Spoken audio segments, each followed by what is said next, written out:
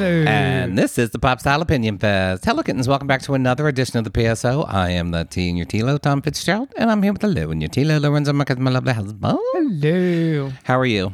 Excited because, it's sunny now and we're getting some hot days and warm days and, it's just The boys nice. are in T-shirts again. Yes. Walking Lovely. by. Enjoying all the forearm. And I'm excited. Soon I'm going to be going back to the gym in, 2 years?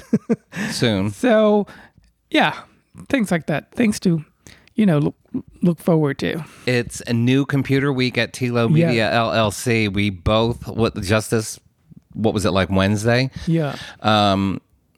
You just have no idea that what screaming and yelling goes on at our early morning editorial meetings as our 5-year-old computers boot up. And actually, neither one of us realized that our computers had gotten that old. They're old if you work on them 24/7. Yeah, we punish ours. We literally publish an entire media empire through ours. 2 books one book was written on mine, plus all the articles, the posts, everything. Right. So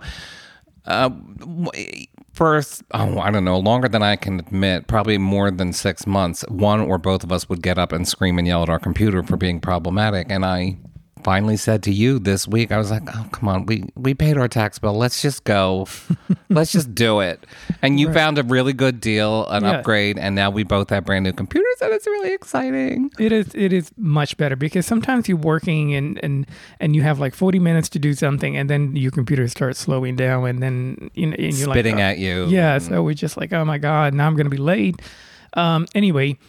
So that's exciting. It is also exciting around this household is that oh my God, we're having our family's all getting together for Easter on Sunday, and it'll be the first time I think all of us, nieces, nephews, everybody will be together since before the pandemic. I'm pretty sure. Because we had small groups. We're a really large extended family. So I'm so excited. I've been literally thinking about it for days, coming up with game plan and watching videos for techniques. I'm making the biggest ass strawberry cheesecake you've seen in your life. Amazing. Yeah, the thing with me and cheesecakes is I have a good record, and this is largely true of, you always brag about my baking, and I always say I would not last through the first episode of the Great British Bake Off. In fact, I probably wouldn't even get cast on the show because I'm not that good. But here's my baking in a nutshell. I have a history of making really delicious cheesecakes that don't look great. And that's my baking in a nutshell, is that I'm really good at delicious baked goods, but my finishing techniques are not great. So I really want to make, and the last cheesecake I made was at Thanksgiving, and it just stuck to the side of the springform pan, which I do not want to happen this time. So I've been reading all sorts of, the thing with me is, and bakers, you'll understand if you're listening, I have never not had problem with the goddamn water bath with cheesecakes. I've never not had a leakage issue or something like that. So I'm really considering not using a water bath at all. That's not how my mother did cheesecakes. I know, my whole life. And she made amazing She cheesecake. made the best cheesecake, yeah. You do a water bath so that the top won't crack, but my top is going to be all glazed strawberries. So I don't care if the top cracks. So anyway, but I'm very excited because it's going to be a big ass 10-inch. Oh my God, amazing! That thing will weigh 30 pounds, and I'm hoping to top it off with some nice decorations. If it works out well, we'll put it on Instagram. If you don't see it on Instagram, then it didn't work out well. No, but the one thing about you that I love about cooking is that you really. Is that the only thing you love? No, one of the things I said.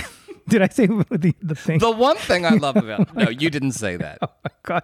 Anyway, one of the things I love about you in terms of cooking is that you really enjoy the process. You really enjoy making something, which I don't. Yeah. And I think I got that from my mother because my mother makes incredible things. They're all delicious, but...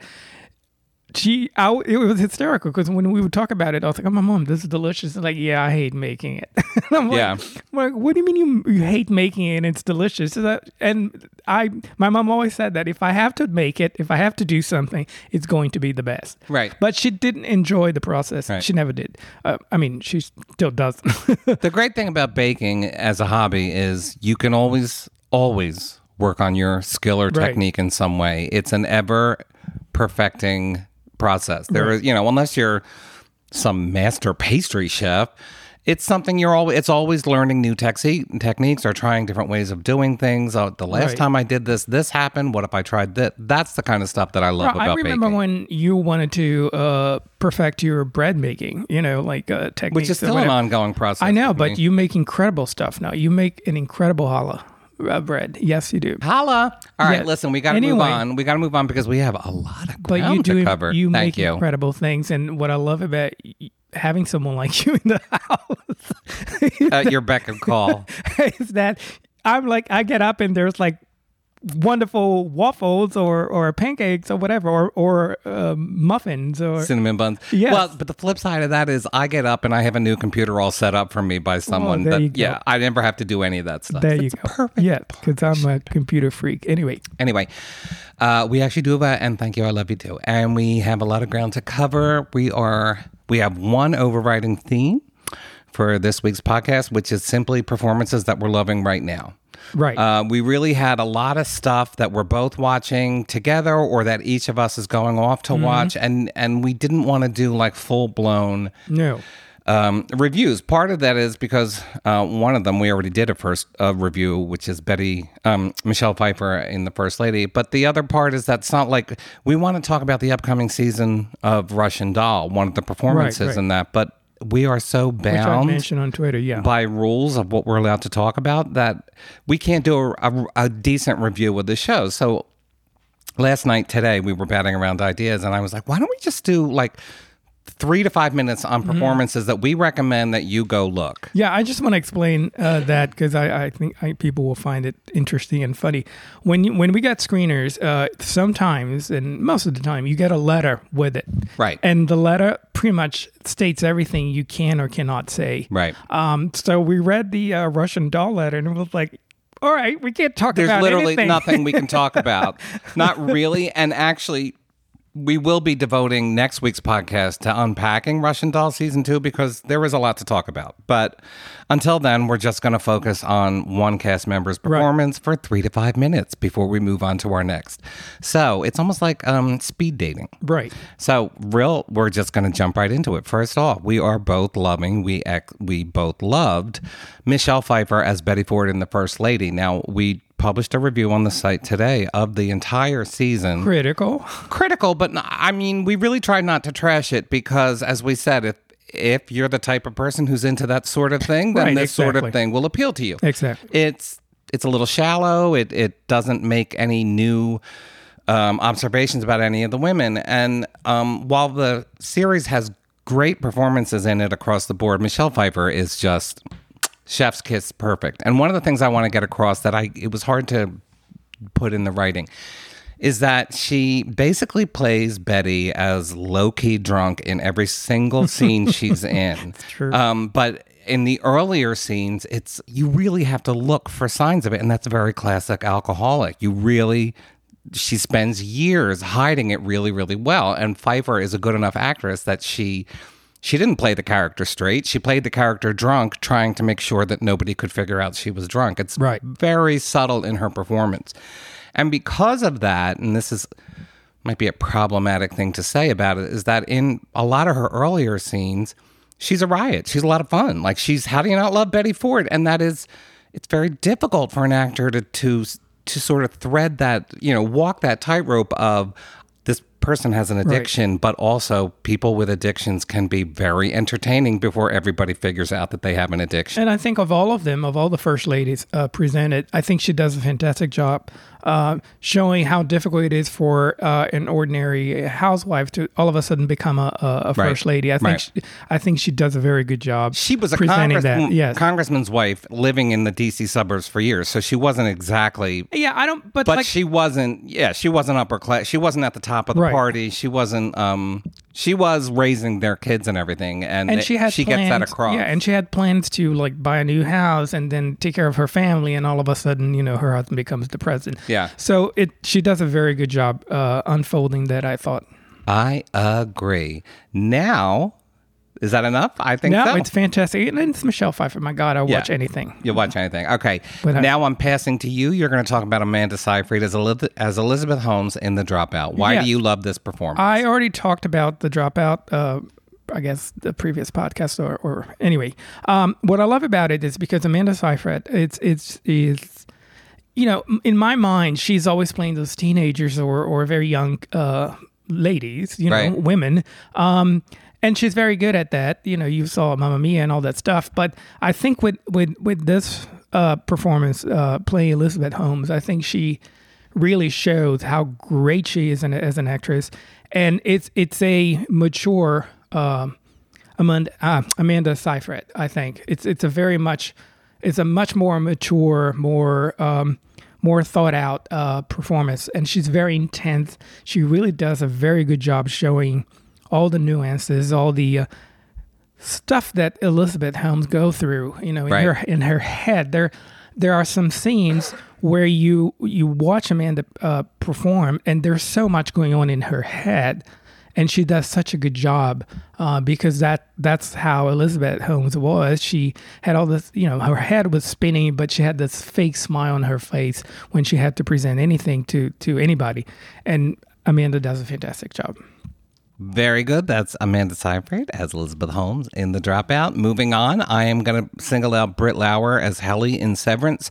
Severance wrapped up its first season last week. We did a rave review on the site, but again, this is about singling out people. And Britt Lauer was someone whose work I was not familiar with. I had to check her IMDb, and it's, she's not, a big star. She's working her way up the ladder, and I think she really solidified herself with this role. Now, everybody in that cast was great. Trisha Arquette was great. John Turturro, Christopher Walken, Adam Scott. Just across the board, everybody was great. But Helly is your introduction character, and you learn about Severance through her when she learns that she is actually a Severance personality.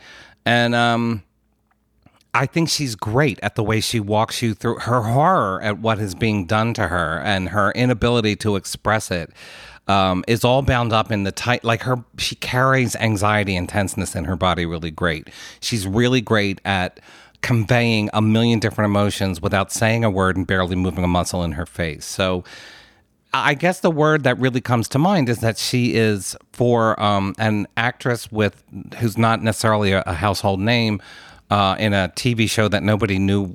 I mean, it came out of left field for a lot of us. It's an incredibly charismatic, almost movie star level performance. So I feel like we're going to see a lot more of Britt Lauer past Severance season 2. I think she really has made a name for herself.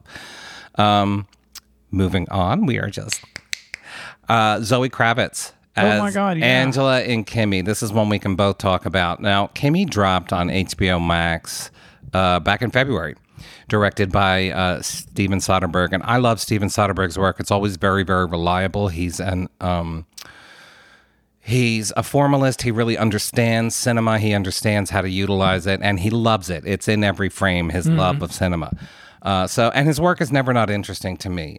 So this dropped a couple months ago, and it got some reviews, but really it didn't get as much love as it should. And it is actually, I checked, we caught it on HBO Max, but because that's where it debuted, but it's actually going onto video on demand this weekend. So if you don't have HBO Max, you can rent it. And we would both agree I would totally recommend that film, right? Oh yeah, it's great. Her performance is amazing. It's a very current film and plot situation because she's afraid of going out. The whole post-pandemic thing, and then it looks like she's an introvert.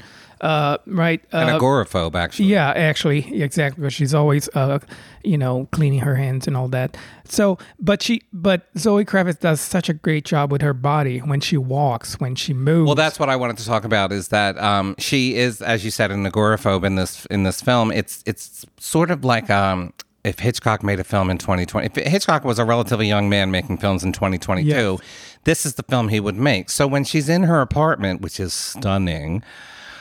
She is very confident and self-possessed in her apartment because she feels safe in there. And because she is an agoraphobe, at least more than half of the film is set in her apartment.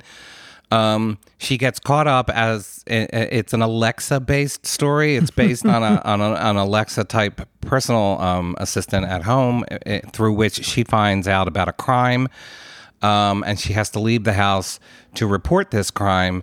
So about halfway through the film, she does actually leave her apartment, and her whole performance changes. Right, She goes from someone who's very self-possessed and confident in her home to someone who cannot look up, she's moving like a robot through the streets. It was just a great, finely calibrated performance. When she is at home, a lot of her scenes are on, she's on FaceTime, or she's Zooming, or she's on her computer, and that kind of stuff is innately uncinematic. It is very boring to watch. First off, Soderbergh finds great ways to make it cinematic. He does a text conversation where the camera is literally sweeping across the street as both people text each other. But her performance in these scenes, like clicking on things and plugging things in, is actually great. That stuff is hard to look interesting. Right. And when she talks to people on the computer, the language used, it's so, again, current. It's so modern. You can relate to all that People stuff. yelling at their kids in the background while they're trying to do a Zoom call. Yeah. So it feels very of the moment. Putting on a mask every time she leaves her apartment or tries to leave her apartment. When she's out in the world, she comes across this political protest that actually becomes a plot point in the film. So it feels very 2022. And it has some great, as a film, it has some great homages to Hitchcock. And I feel like she has that sort of damaged, mysterious muse sort of thing that Hitchcock would have loved. He famously loved only blonde white women. So, that's the part where it's updated, where it's a biracial woman with blue hair. I know. The blue hair is awesome. I think she looks great. It's an iconic sort of look, which is sort of the same thing Hitchcock did with his women. It's you just can't mistake her on screen. Another, here's that word, charismatic performance where she's just still on camera in ways that are innately entertaining to watch. And it has a fucking kick-ass final 20 minutes. And it's one of those things I love in films. It's not required in every film, but I absolutely love when the first 20 minutes of a film sets up every single point that will pay off in the last 20 minutes. But you see those things. I don't always see them. But if you were to go back and watch the first 20 minutes, you'd be like, oh, that, and that all played out in the finale. That's how our normal, regular person would do. Go back and, now I see. You see right from the beginning because you went to film school anyway. I went to film school and I bake. This is all just, tell me more about me. I know, you're Tell amazing. me more about my eyes. Okay, my God, next up is, so that's Zoe Kravitz as Angela in Kimi on HBO Max, now on video on demand. The whole film, very much recommended, but it's one of our favorite performances of the week. Also up, now you're going to talk about Michelle Dockery. In Anatomy of a Scandal. Yes, playing a barrister, and she prosecutes the main character, James, a politician in a lot of trouble. I don't want to give too much away. It's based on a book. The show is not that great. It started great and then kind of fell apart, but she's amazing. And what I love about Michelle Dockery is that she can go from Downton Abbey princess, to like a barrister fighting for women's rights and Me Too movement and all that. She is fantastic. Again, I can't give too much away. Because she gets involved. She's there to prosecute James, but then the story gets, bigger and bigger, and she's more and more involved in the whole thing. But she's great. Michelle, I love her. She did Good Behavior. I know, and you love that show. Oh my God, she played Letty, and she was a con artist. She goes from one, type of character to another, and she does such a phenomenal job. She's very intense. She's great. She has a presence, the way she delivers her lines. She's great. She's very, very good at it. And I think she's the best in the show. Of everyone? Oh. Yeah. Wow, really? And that's a stacked cast. I do think she, for whatever reason, she hasn't quite taken off as much as I think she deserves to have taken off after Downton Abbey. I never would have I never would have predicted that Lily James was the one that was going to break out of that cast and become a movie star. That's the one that I just never would have predicted. Anyway, Michelle Dockery in Anatomy of a Scandal. Amazing. Anything She's really, else? really good. No, that's it. Okay. I'm going to do a shout out to Oscar Isaac in Moon Knight as he's playing two personalities, Stephen Grant and Mark Spector. Wasn't really feeling the need to recap Moon Knight or get into it all that much. I have to admit, I'm not in love with the character. I always thought the character was kind of goofy, and on screen they really can't rid that character of its goofiness. But it's the show itself, I would say, is entertaining because it's different from the usual Marvel fare in a lot of ways. And I hesitate to say that because everything Marvel winds up on the exact same final act. It all looks the same in the end, whether we're talking WandaVision or Spider-Man. So I have no doubt there's going to be a big sky thing at the end of this. But what I like about Oscar Isaac's performance, not only he's playing someone with basically dissociative personality disorder. He has two distinct personalities, one of whom is this tough guy American, and the other one is this sort of wimpy British guy. Is that based on a comic book? Yeah. Oh, okay. He's a Marvel superhero. And that could get super goofy. That could get super weird. It could even borderline get offensive in the wrong hands. But he does it with such a light touch. He bounces back and forth from both persona relatively easily, often in the same scene, often in the same shot. And he just manages to balance all the weirdness of that character and the goofiness of that story. And I think it really wasn't until the latest episode that I figured out why it worked for me. And it's because he's able to wink at you about the material without making fun of the material, which is a very, very difficult, line to walk when you're doing that sort of goofy superhero stuff. And the last person who was this good at walking that line was actually Robert Downey Jr. Right. As Tony Stark. And it made me realize that is sort of something that seems to be missing from the MCU post Avengers Endgame, is that sort of wink at the audience, that sort of light touch that people like Chris Evans brought and Robert Downey Jr. brought to their characters. It's all become very po-faced and serious. The Spider-Man one was very serious. Eternals was very po-faced. Shang-Chi was very earnest. Like, it just didn't have that sense of fun. And I feel like he is bringing that back to the MCU. I don't know what their plans really are for this character long term, if they're going to graduate him up to the movies in some way or the Avengers or something like that. But it's a performance that I'm actually enjoying. It's a rather light touch on the MCU while still taking the weirdness as seriously as it needs to be taken. Yeah, I watched the first episode with you, and I enjoyed it. But I felt every now and then that you'd have to be a comic book fan to enjoy it. Even more. then, I don't love it. Yeah.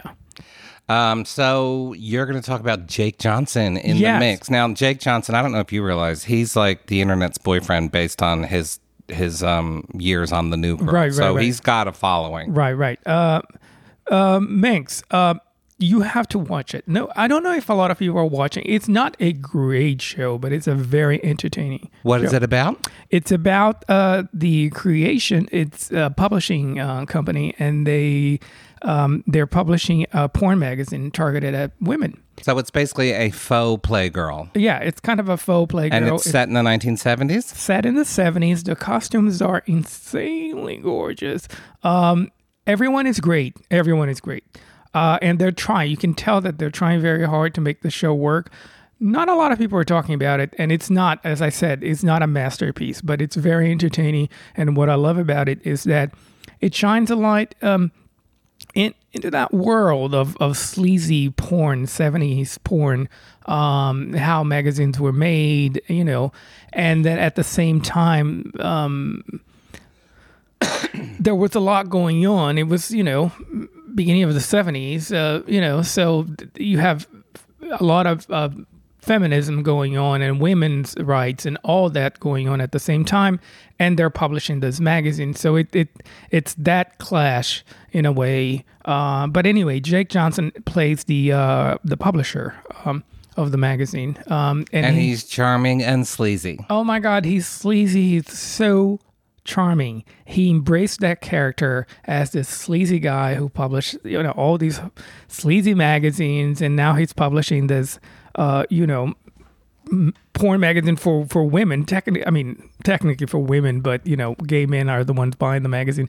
So I love it. Love the whole thing. The costumes are gorgeous. He is really, really charming.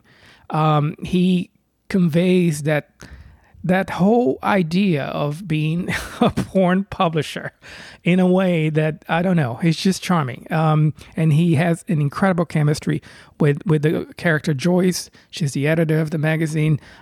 He's great. I highly recommend it. I mean, if nothing else, the sets are absolutely The penises, insane. right? Well, the penises too. And of course, I'm gay. I love the penises. And the funny thing is that, if nothing else, watch the first episode where they show like about 150 penises all at once.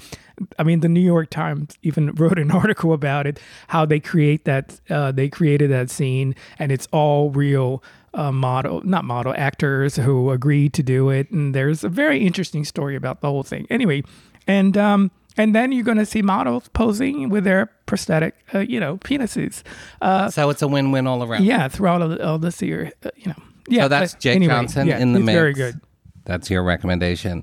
I'm going to do a shout out to a guest turn that was in this week's Julia. Christian Clemenson played James Beard in Julia this week, and it was a performance that was really charming and stuck with me for a day or two after having watched it. James Beard, like Julia Child, was an iconic figure in mid-century cooking and all the way up until... Well, he died in the 90s, I believe, or in the late 80s. Actually, he died in 85. I just read that last night. So he was an iconic figure in mid-century 20th American cooking. He wrote, they still give out the James Beard Award. The James Beard Foundation is still an important foundation. But he was also a gay man. So this episode was Julia going to San Francisco, and it's like 1963, 64. I can't remember what the exact year is here. And she meets up with James Beard, who they are old friends. Julia and James Beard had a legendary friendship, and she actually helped establish the James Beard Foundation after he died. She bought his house and turned it into the James Beard Institute. So their relationship is legendary. And people always bring that up when you talk about Julia Child being a little homophobic, and they that also. They also bring up the fact that that she had a lifelong friendship with this gay man. Now, you can have problems with gay people and still have gay friends. I think the episode tries to thread that needle, and I don't think they quite managed it. They tend to show Julia's discomfort, but then she gets over it rather quickly. And the fact remains that her discomfort came out in her writings and everything. Like she really didn't enjoy being around gay people, but believe me, I know from experience, people like that can still wind up with very close personal relationships with individual gay people. And, I don't know how they process that contradiction, but it's not uncommon. Anyway, Christian Clemenson's performance, Sarah Lancashire is really great as Julia Child in this show. The whole cast is great, but I really loved this performance. He was only in for the one episode. He nailed Beard's larger-than-life, somewhat flamboyant personality. He takes Julia to a drag club. Did that happen? No. Who knows? No. Yeah. And I mean, those are the parts of the story that I'm like, okay, okay, but you're giving a fictional version of what happened. They're just trying to make her look better, I guess. Because she does get up on stage and sing a duet with a drag queen. So that's not...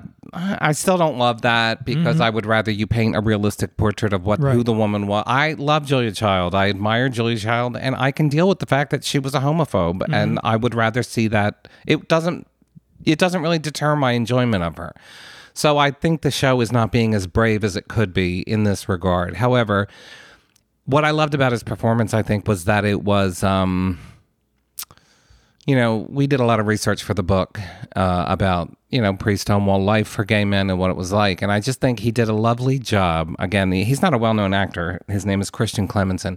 He did a lovely job threading that needle on how joyously flamboyant gay men could be at that time while carrying around a certain level of shame and pain. Right. And sometimes when you do that depiction, actors can really dive too far into the shame and the pain side of things and not enough in the joy and flamboyance. And I think he did a lovely job of just getting both of them in the exact right proportion, like a recipe, in the exact right proportion to give you a really lovely, well-rounded portrayal of a senior gay man in the years before Stonewall. That's all. Just, I think just a great little episode. But that's fascinating because I remember doing my research about magazines, the so-called gay magazines from the 40s and 50s, and I remember reading about Bob Miser publishing all those political stuff in the magazine, and all these people would write letters and say, enough with that, we just want to have fun. And it's interesting because I think we tend to forget that despite everything they were going through, hell, at the time, they had a good time. They had a good time. Yes. Exactly. So now I'm passing on to you to talk about Elle Fanning as Michelle Carter, the evil teen in The Girl from Plainville, which is a true crime series. Oh, we should be, you know what?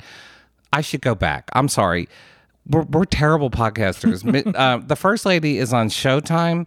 The Dropout with Amanda Seyfried is on Hulu. Severance is with Britt Lauer's wonderful performance is on Apple TV Plus. We said that Kimmy with Zoe Kravitz was on HBO Max. Anatomy of a Scandal is on Netflix with Michelle Dockery. Moon Knight with Oscar Isaac is on Disney Plus. The Minx is on HBO Max with Jake Johnson. And Julia with Christian Clemenson's lovely James Beard portrayal is also on HBO Max. Sorry. Yeah, we're terrible. So Elle Fanning is playing Michelle Carter in The Girl from Plainville, which is on Hulu, yes? Yes, I believe so. Yeah, yes, correct. Okay. I already talked about the show, and the story behind it. She plays Michelle Carter, who helped her former boyfriend commit suicide. Anyway, it's a very sad story, true story. And Elle Fanning does a phenomenal job. I mean, because when I was watching the show, I went on YouTube and I watched all these videos of the real Michelle Carter. And she is just great. She's great at giving this weird vibe that Michelle gave that you don't really know if she's sorry, if she really liked the guy, why she did what she did. Elle Fanning is fantastic. And I think, again, like Amanda Seyfried, Elle Fanning is growing. She's becoming a more mature woman as an actor. You see her, she's phenomenal in The Great. Not The Great. Is that The Great? Yeah, Catherine the Great, playing Catherine the Great. Anyway, she's phenomenal. She's so funny and great, powerful actress. And I think now she's doing kind of the same. She's playing a very serious, very interesting character, very complicated character, and she's doing a good job. Not to mention that she looks just like Michelle Carter. Yeah, she does look a lot like her. But she's good. It's a great performance. Very sad story, and and you have to kind of adjust your viewing, I guess, because it's a lot about texting. So how do you make a show about people texting all the time? So at first I had a problem with that, but once you kind of like adjust your expectations, then you enjoy the show. That is Elle Fanning as Michelle Carter in The Dropout on Hulu. In The Girl from Plainville on Hulu. I'm getting my Hulu blondes mixed up. Next, we're going to talk about Greta Lee as Maxine in Russian Doll I season cannot 2. even say her name without laughing. I know. Okay, so Greta Lee played Maxine in Russian Doll season 1. She is the lead character, Nadia's, I guess, sort of pansexual artist, druggy friend, the one who says "sweet birthday, baby" about 1 million times during during the season. And she was great in the first season of the show. She was one of the highlights of the first season of the show. And just as an aside, she played a producer on season 2 of The Morning Show on Apple TV Plus, the one with Jennifer Aniston and Reese Witherspoon. And it's a real insight into how good an actress she is, because she is nothing like Maxine on that show. So, Russian Doll Season 2, can't really tell you anything about what the story is about. I will say that the first 3 episodes for me were pretty rocky. And when I said you should sit Yes. down and watch them and you were having trouble, and I was like, just wait Right. until Maxine shows up. Now, I think Maxine shows up in 1 or 2 episodes before them, but I think it's around the 4th or 5th episode where it's just the 2 of them. So we I- really get Greta Right, Lee right. doing the full Maxine. And it is hilarious what that actress can do with a line that is not innately funny. She just makes it funny. First of all, I think she's striking. I think she's a gorgeous woman. Yeah. She has very striking. Well, they give her that features. wild makeup Yes, and everything. And the hair, Yeah, very yeah. severe hair. So when she moves her face and her mouth and she talks, she is so expressive. Yeah, I mean, yeah, she yeah, is yeah. She's a natural awesome. clown. She really I is. love her. Every single line, I was like laughing. And out I kept loud. pointing out to him, like, that line is not innately funny. No. It's just how she delivers that Yes, line. Yes, yeah. She plays like this. She does a very good job playing the kind of crazy New York friend, Right, like artist, artist, yes. queer, pansexual friend who does a lot of, always has drugs and always willing to party and kind of irresponsible, but just hilarious. And just one-liner after one-liner after Right. one-liner, the way she reacts to things. She elevated the entire second season when agree. she comes in and it's like, okay, now I feel like the story's doing something. I agree. And I think they would have been better off bringing her in for more of the season because first off, I think she and Natasha Lyonne have great chemistry. The way they bounce off each I other. agree. I agree. They these are 2 self-involved people who constantly talk at each other and don't listen to each other at all. I think they could have done more with her, and I see that a lot happening with Asian actors, especially. Right. They're always a good friend, and because that's the role they have, they always do their best to do a very good job performing because they're not the main character. Right. You see that with Ashley Park and Emily in Paris. Emily in Paris, Same yeah. thing. Funny, great actress. But she's not the main character. So she's got to be the funny Asian friend. Although I would not reduce That's what Greta I'm saying. Lee to that. That's what I'm leading to. Not the case here. Yeah. She really has a much better material.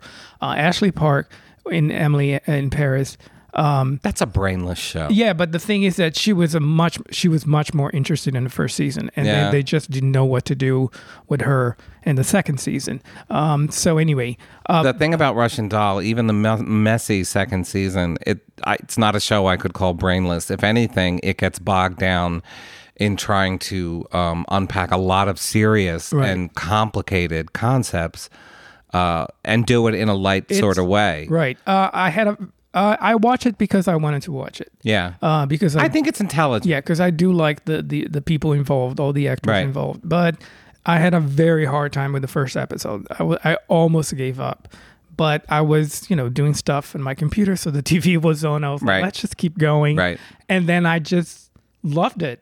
Not loved the whole season. But it winds up somewhere. Yes, and there are certain parts of the show, certain episodes that I really loved, and I can't say anything. No, we are going to dive into this next Yeah, week yeah. because it's the kind of season that deserves a little unpacking. Yes. And we want to talk about the parts of it that worked and the parts of it that didn't work. And I know Natasha Lyonne's performance didn't exactly work for you.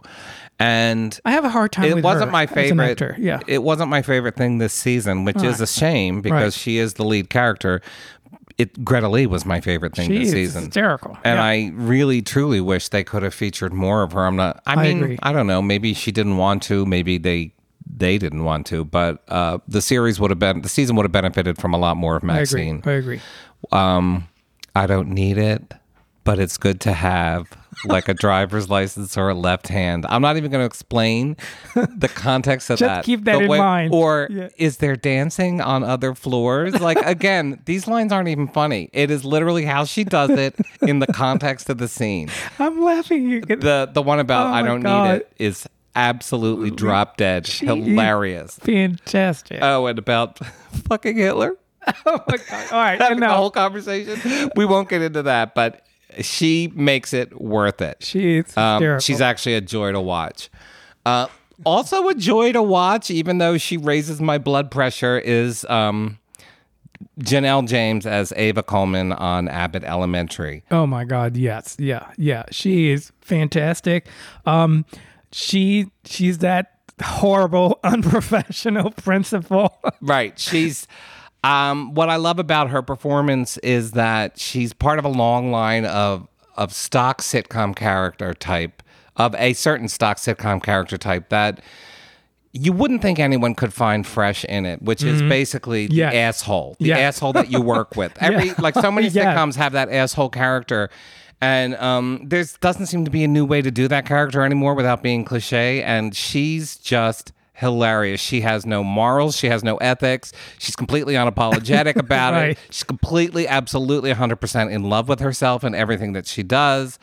It's just a great star turn, and I think it'll be interesting to note. We should actually bookmark this podcast. How many of these performances get nominated for Emmys when they're eligible? Because I think she might be. The show is getting a lot of attention. It is. Most of the actors are doing all the talk shows and stuff. She did recently. What show was it? We had it on our site. Janelle James. Fallon, I think. Yeah, one of them. Anyway, she looks fantastic, by the way. We have a post on our site. The show is doing really well. It's a great concept. On ABC television. Yes. Also, Russian Doll is on Netflix. I know. Anyway, we're terrible. We're getting better. Anyway, she is very, very funny. I agree. And again, it's someone who knows how to deliver her lines. She really knows how to set the tone and the moment. And she makes a great foil for the other characters to play off of. She's just a really well-rendered side character from someone who knew what to do with that material. I think that's partially how all of these people wound up on the list, is that most of them tend to exceed their material in some way. Most of them manage to find stuff that isn't in the script. I think that's how they stand out in a way. That's how these performances, when you're a supporting or when you're working with maybe not the best script in the world, it's how you manage to interpret that stuff and bring something to it that no one can tell you. I agree. And that's how I tend to watch things. I mean, I don't necessarily go for the main character or the most important actor on the show. I mean, I look around to see who else is giving a good performance, and I think they all do. And sometimes you're just staring at them and nobody else. Right, exactly. I mean, a lot of these people that we're singling out, they're part of an ensemble of great. I mean, they're not the only person in their cast. I would say that Viola Davis and Gillian Anderson are both good in the First Lady. Good, yes. They're just not at Michelle Pfeiffer's level. And that I think, like I said, the whole cast of Severance is great, but Britt Lauer was doing something that I found more interesting. Right. Nobody in Julia is bad. Nobody in that cast is bad, but Christian Clemenson actually brought something that stood out, and he's not a well-known actor. So that's the kind of stuff that always appeals to me, to be able to talk about these people who maybe you've never heard of them, but they're actually doing good work right now. They're doing good work. Janelle James is probably having the most press out of all of them because she's on a network TV show. That's right. I forgot about that. So she's riding high, and she's been a comedian for a long time, but this is clearly a breakout role for her on Abbott Elementary, and I just find it really enjoyable. I think it's a great show, and again, I remember reading reviews of the show, and everyone was surprised that it was actually on a regular channel, you know, as opposed to regular channel. Network TV is the word you're trying to say. Regular channel. Regular channel. Those people's channel. Those technical terms you like to use. Anyway, I think that is it for this week, unless you have any performances that you still haven't talked about. I think we've run down the entire list. No, there are so many shows out there. We've been watching so many things, but these are the ones These are the ones that stick out, and we've written reviews on some of them and done podcast. We've done Julia. We've done Severance. We wrote a review of the First Lady. We're going to have something on Russian Doll next week. We'll probably do a written review and then do a podcast, right? Because I think, like I said, that deserves some unpacking. It's a very interesting series, even if you don't like it for some reason. Yeah, they're doing something. Right. It's definitely they're doing something. I was thinking about it for like days. Yeah. That's the kind of season. I agree. It really falls down on a few points, but we'll get into that later. Anyway, these are who we're loving right now. We would recommend almost all of these. Yes. Well, pretty much all of these. Minx. Go watch Minx. Yes. And watch Severance if you haven't seen it. It's the best thing that's happened this year on television. And like we said, the First Lady's got some problems, but if you really just want to see actresses doing historical material, well, go to town. You're not gonna regret watching it. I think it's a great show. I think it's a good show. I think it's all right. It's a very good show. Not a great, very good show. It's not even that. All right.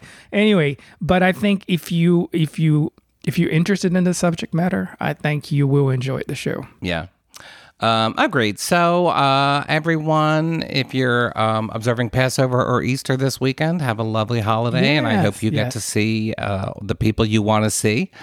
And we'll be back next week with whatever crosses our eyes or crosses our desk. So until then, take care of yourselves. Love you. Mean it. Bye-bye.